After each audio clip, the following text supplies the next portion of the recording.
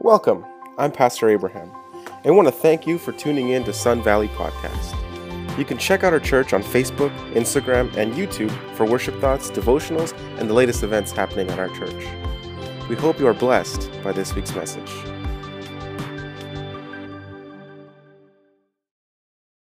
We just wanted to welcome you here to Sun Valley. We believe in growing faith and building community and in the hope of Jesus.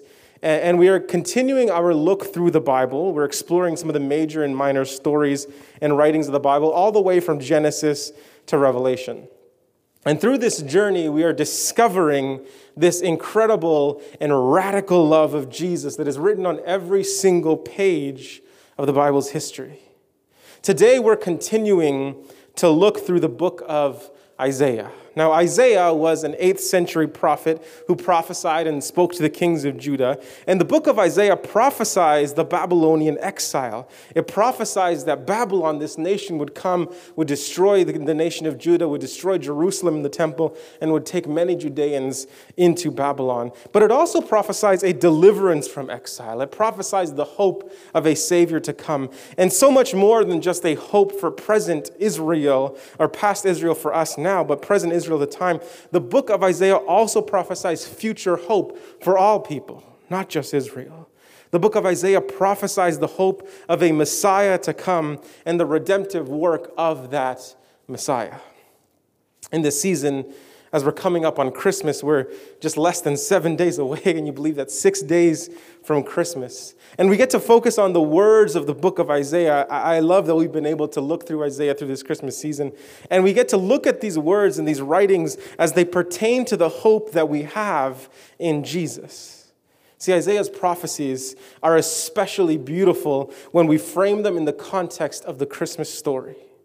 Isaiah prophesies the coming of a Savior who would take on the world's sins and bring forgiveness and deliverance. And the Christmas story is the fulfillment of those prophecies. The Christmas story is the Advent, the coming of hope. It is the story of the birth of a Savior, a child born to the Virgin Mary, the infant Jesus, on whom would rest the hope of the world. So today we're starting off with Isaiah chapter 49, verses 5 through 7. We're reading Isaiah 49, 5 through 7. It should be available on the screen for you if you want to follow along with us. And it says in verse 5, "And now the Lord says, He who formed me in the womb to be his servant, to bring Jacob back to him and gather Israel to himself. For I am honored in the eyes of the Lord, and my God has been my strength. He says, the Lord says." So this is the servant speaking. Isaiah is speaking as if he was the servant to come, the Messiah to come, is speaking. But the Lord says, verse 6, it is too small a thing for you to be my servant, to restore the tribes of Jacob and bring back those of Israel that I have kept. For I will also make you a light for the Gentiles, that my salvation may reach to the ends of the earth. This is what the Lord says, the Holy Redeemer, the Redeemer, the Holy One of Israel, to him who was despised and abhorred by the nation, to the servant of rulers. Kings will see you and stand up. Princes will see you and bow down because of the Lord who is faithful, the Holy One of Israel who has chosen you.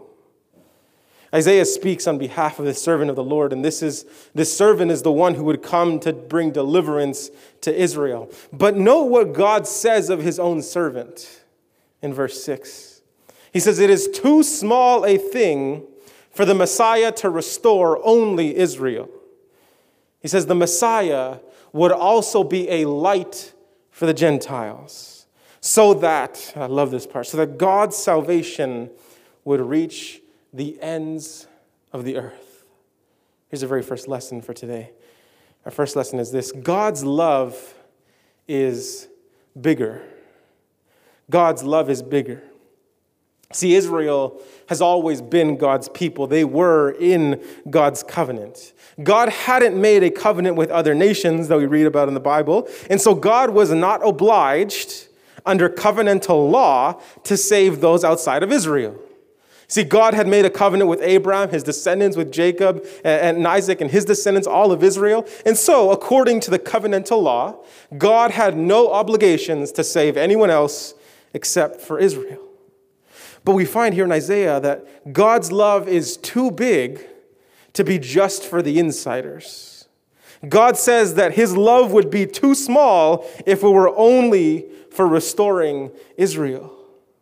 We need to understand a bit about the nature of Israel's relationship to their God. You see, Israel at the time and before, all the time from Abraham to Moses to Joshua, all the time of the kings, Israel, they didn't have a formalized religion. Their worship of Yahweh was less a religion as it was a form of tribal worship.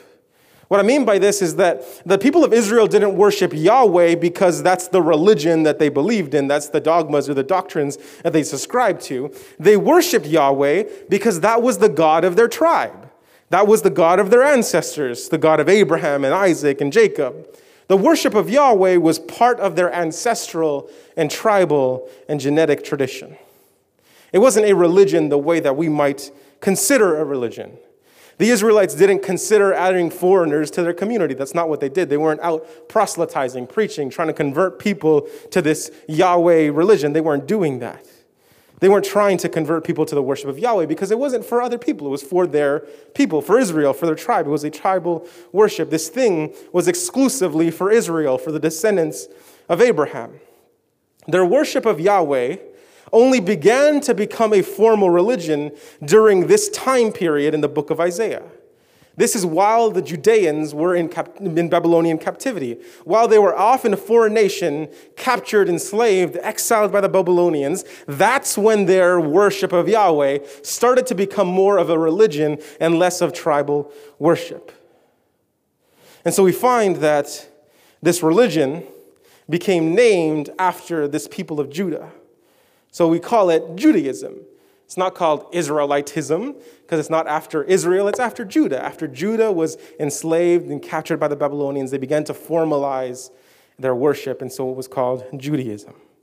And so in Babylon, we begin to see a shift in Judah's theology, in Judaism's theology, as Isaiah gives these prophetic words from God that extends the promise beyond just Israel and Judah. And God gives this hope for deliverance for those who are captive in Babylon, to the Judeans, to the Israelites. But he also extends that messianic hope to more than just Israel and Judah. God's promise of hope is not just about healing and restoring Israel. God says himself that would be thinking too small. God's promise of hope is far bigger than just Israel. It's not about tribal worship anymore. It's a religion that extends beyond tribes and beyond ancestry. It's a religion that would welcome, or that should welcome and accept anyone who might come to worship this Yahweh. So God extends his promise not just to Israel and Judah, but to all Gentiles. That's what he says in verse 6. He says, "It is too small a thing for the servant to be only for Israel. He is for all Gentiles. He is to be a light to the Gentiles, that my salvation may reach the ends of the world." You see, God promises this hope, an extension for all people.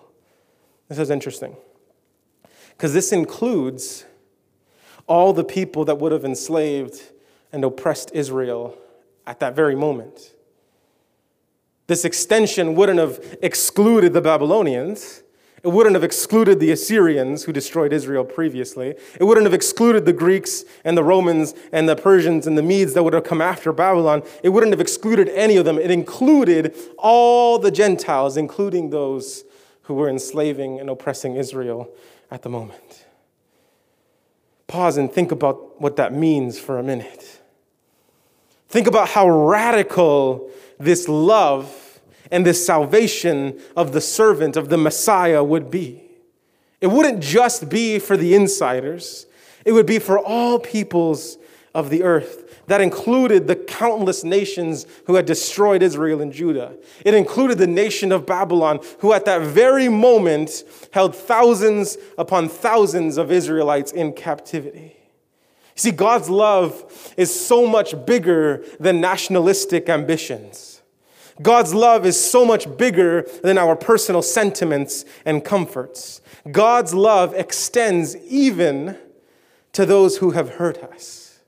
God's love extends even to those whom we strongly disagree with. It extends to those whom we can't seem to get along with. God doesn't just plan on saving those that we like and are comfortable with.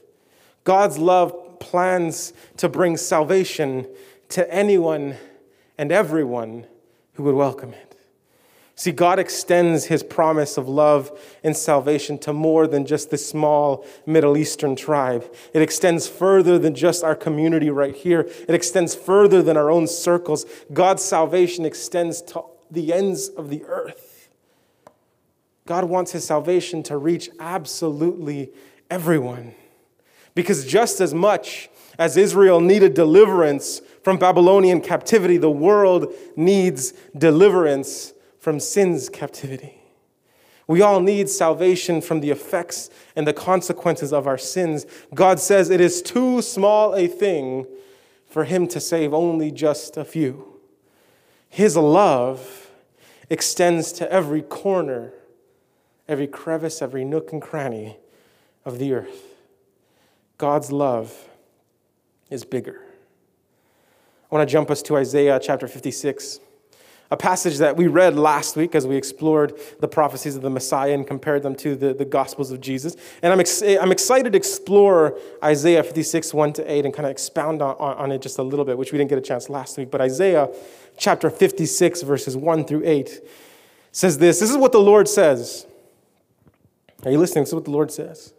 Maintain justice and do what is right, for my salvation is close at hand, and my righteousness, my justice, my goodness will soon be revealed. Blessed is the one who does this, the person who holds it fast, who keeps the Sabbath without desecrating it, and keeps their hand from doing any evil. Let no foreigner who is bound to the Lord say, the Lord will surely exclude me from his people. Let no eunuch complain, I am only a dry tree.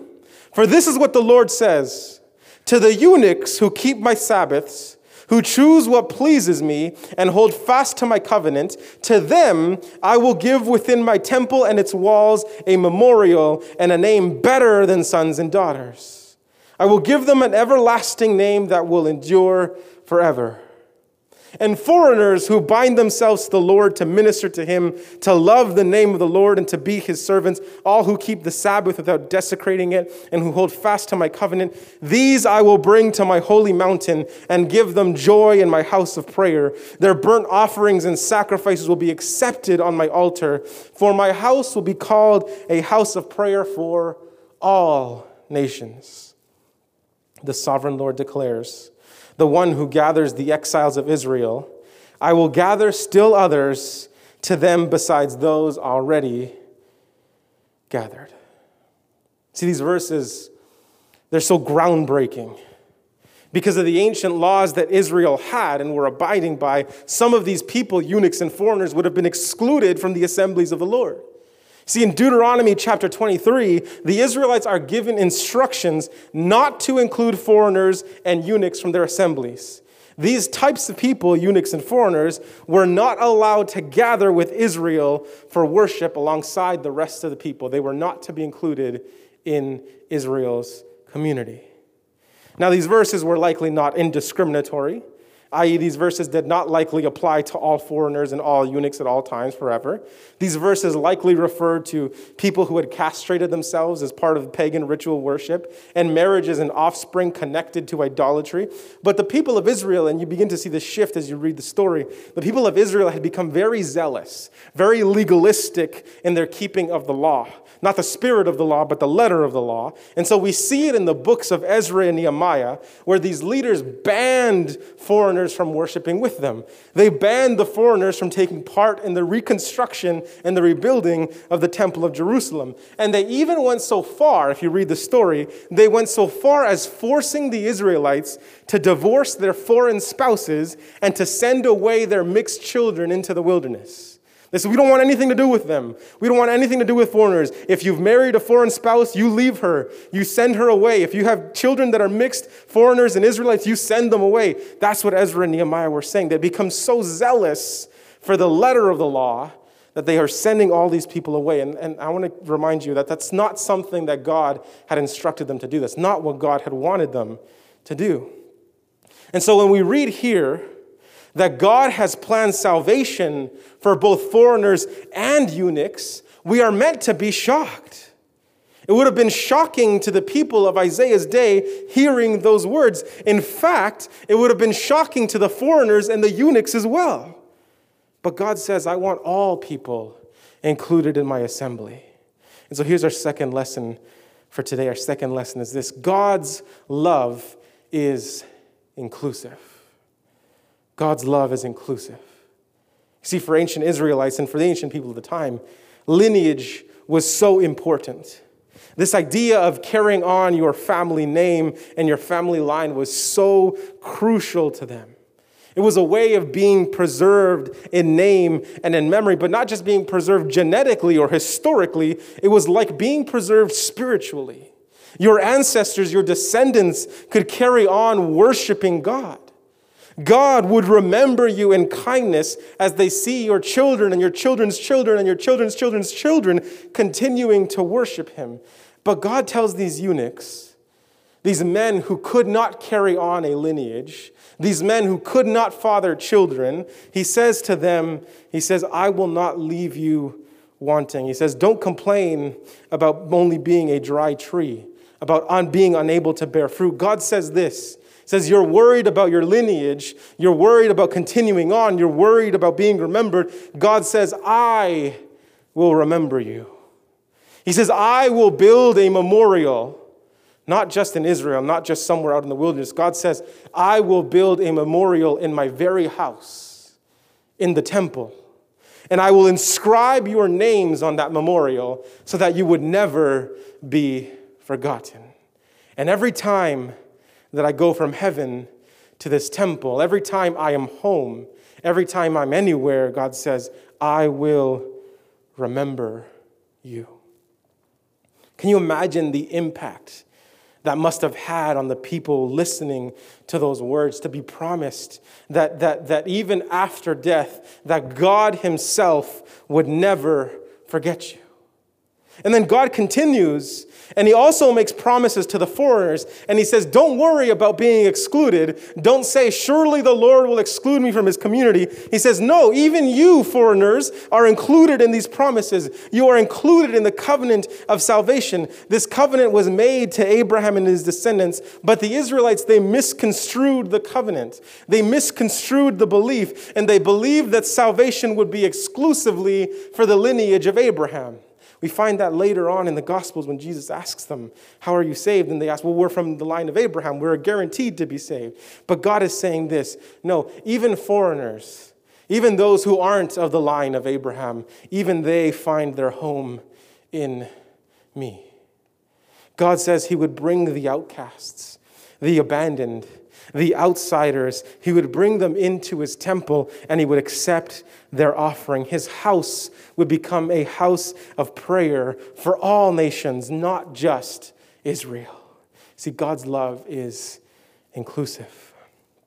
God intended that all people would be welcomed into his family and into his community. And God says that anyone who is willing to follow his ways, anyone who is willing to maintain justice, to do what is right, to keep their hands from evil, and God says this, anyone who is willing to keep the Sabbath without desecrating it would be included into his family. See, the writer of Isaiah here is using the Sabbath as a representative or as a marker of the entirety of the commandments. When he says who keeps the Sabbath, it's not just the fourth Sabbath commandment, it's all the commandments. And so what God is really saying is that anyone who's willing to live differently, to do what is right, to shun away from evil, they would be included in my family. See, God isn't looking for people who can trace their lineage back to a certain person.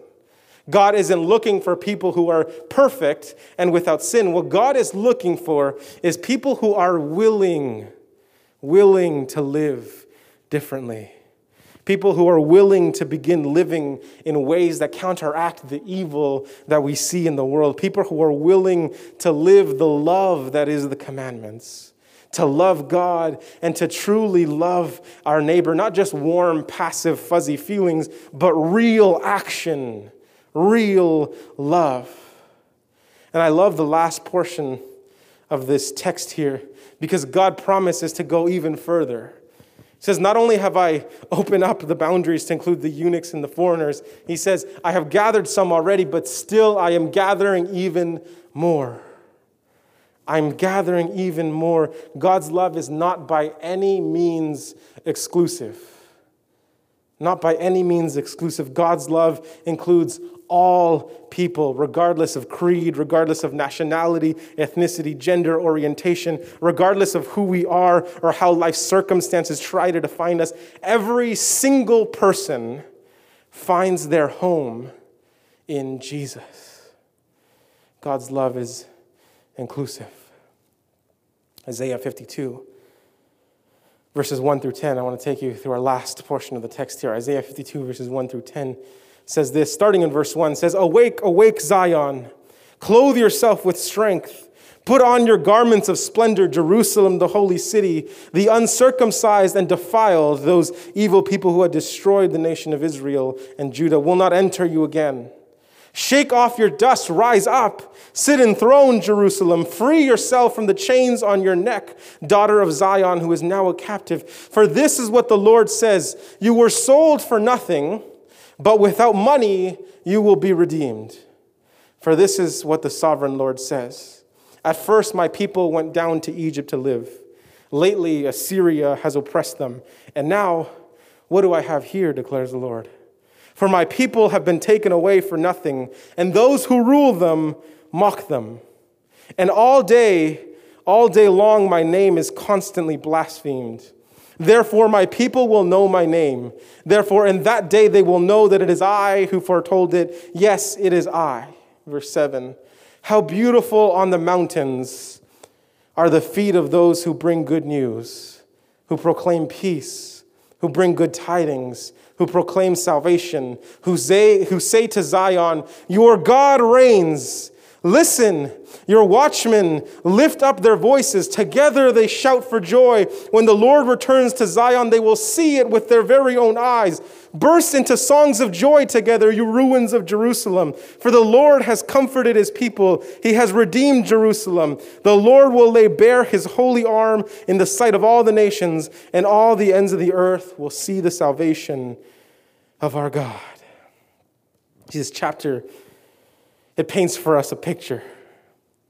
It paints for us a picture of a foreign army who has marched through God's holy city. It paints for us a picture of people who have come in and defiled, destroyed the city walls, who've destroyed and sacked God's home, the temple, the pride and joy of Jerusalem.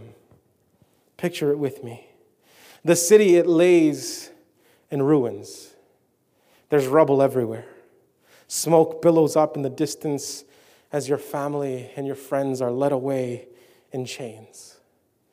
And you tug at your neck, at the heavy shackles that are digging into your shoulders and your jaw, and there is no hope. There is no coming army that can save you, for all your allies have abandoned you. And as the sun begins to creep up over the ruined city walls, you hear a shout. It's the watchmen on the wall.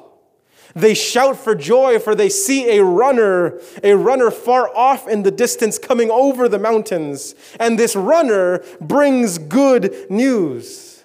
He brings word that God has heard your cries. He brings word that God's kingdom is coming to deliver you. And the chains begin to loosen. The enslaved are free, and the exiles begin to return. And you shout for joy, and you're singing and you're praising and you're weeping, and in this cacophony of praise, you even hear the ruins, the rocks that has come. Verse 7 says, how beautiful. Our final lesson today is this: God's love. They've experienced the greatest and the most devastating destruction in its entire history. Its holy city, its holy temple have been desecrated and laid in them. They felt as if God had forgotten them. They were in desperate need of hope, of some good news, and that's what the chapter sees. Watchman on the wall sees a runner coming from a far distance, and this runner brings good news. This news the runner brings is that salvation has come to God's people. The news are the feet that bring good news. These are the feet of a runner, carrying a message from a far off distance. These are feet that are, how beautiful are the feet of the one who brings good news. These callous and blistered and dirty feet are beautiful because we see this word good news used significantly somewhere else in the Bible. We see it in the naming of the books of Matthew, Mark, Luke, and John. They are called the Gospels. And when we read the word gospel, it really simply means good news. I invite the band to come on up as we begin to close. You see, the reason that the word gospel is connected to Jesus is because the story of Jesus is good news. In fact, it's the best news. It's the hope that we've all been desperately longing for. It is the news that the chains of oppression and sin are to be shaken off. It is the news that the lives destroyed by sin are to be restored. It is the news that the ruins of our walls, of our lives, are to be rebuilt. It is the news that we are to be redeemed through the life of Jesus.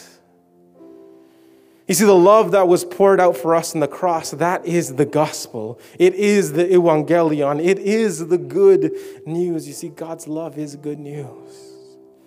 And the good news is that God's love is bigger. See, it is too small a thing for Jesus to be only for Israel. Jesus is a light for the Gentiles so that God's salvation might reach every corner of the earth. God's love is not constrained by our conceptions, by our notions, by our prejudices. God's love is big enough for every single person to find themselves in it. God's love is big enough for even the worst of sinners. It's big enough for you and for me. God's love is big enough for our captors, for our oppressors, for those who have hurt us. God's love is not limited by who we believe is worthy of love, but rather his love is so big that it covers the whole earth. See, the good news is that God's love is inclusive. Every person finds a home in God's family. To those who feel broken, God brings healing. To those who feel hopeless, God brings hope. To those who feel cast out, God welcomes you into his family. To those who feel worthless, God declares you worthy. God promises that he will never forget you, that you are written on a memorial in his very house, that not a day goes by where he does not think of you. Regardless of what life has handed you, regardless of where you're from or how you identify, you are included in God's community. God's love is good news. And just when we thought that we had lost all hope, hope comes on the horizon. The Messiah comes bringing the best of news, that God reigns, that salvation has come. Isaiah says, how beautiful are the feet of those who bring good news. So you see, we can be messengers. We can be those messengers in a world longing for hope. Our feet may be calloused, cracked, blistered, caked in dirt. We might be messed up, sinful, and imperfect, but our feet are beautiful when they carry the good news, the message of salvation, the hope of Jesus. You see, the good news is Jesus. How beautiful are the tiny feet of the babe wrapped in cloths, the baby Jesus laying in a manger, the feet of God in flesh, the coming of the Messiah. How beautiful are the nail-pierced feet of the crucified Jesus, the one whose death meant redemption and salvation for all mankind. You see, hope is here. Good news is here. The good news is that Christ the Savior is born.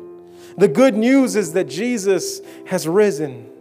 The good news is here. How beautiful on the mountain are the feet that bring good news. Amen.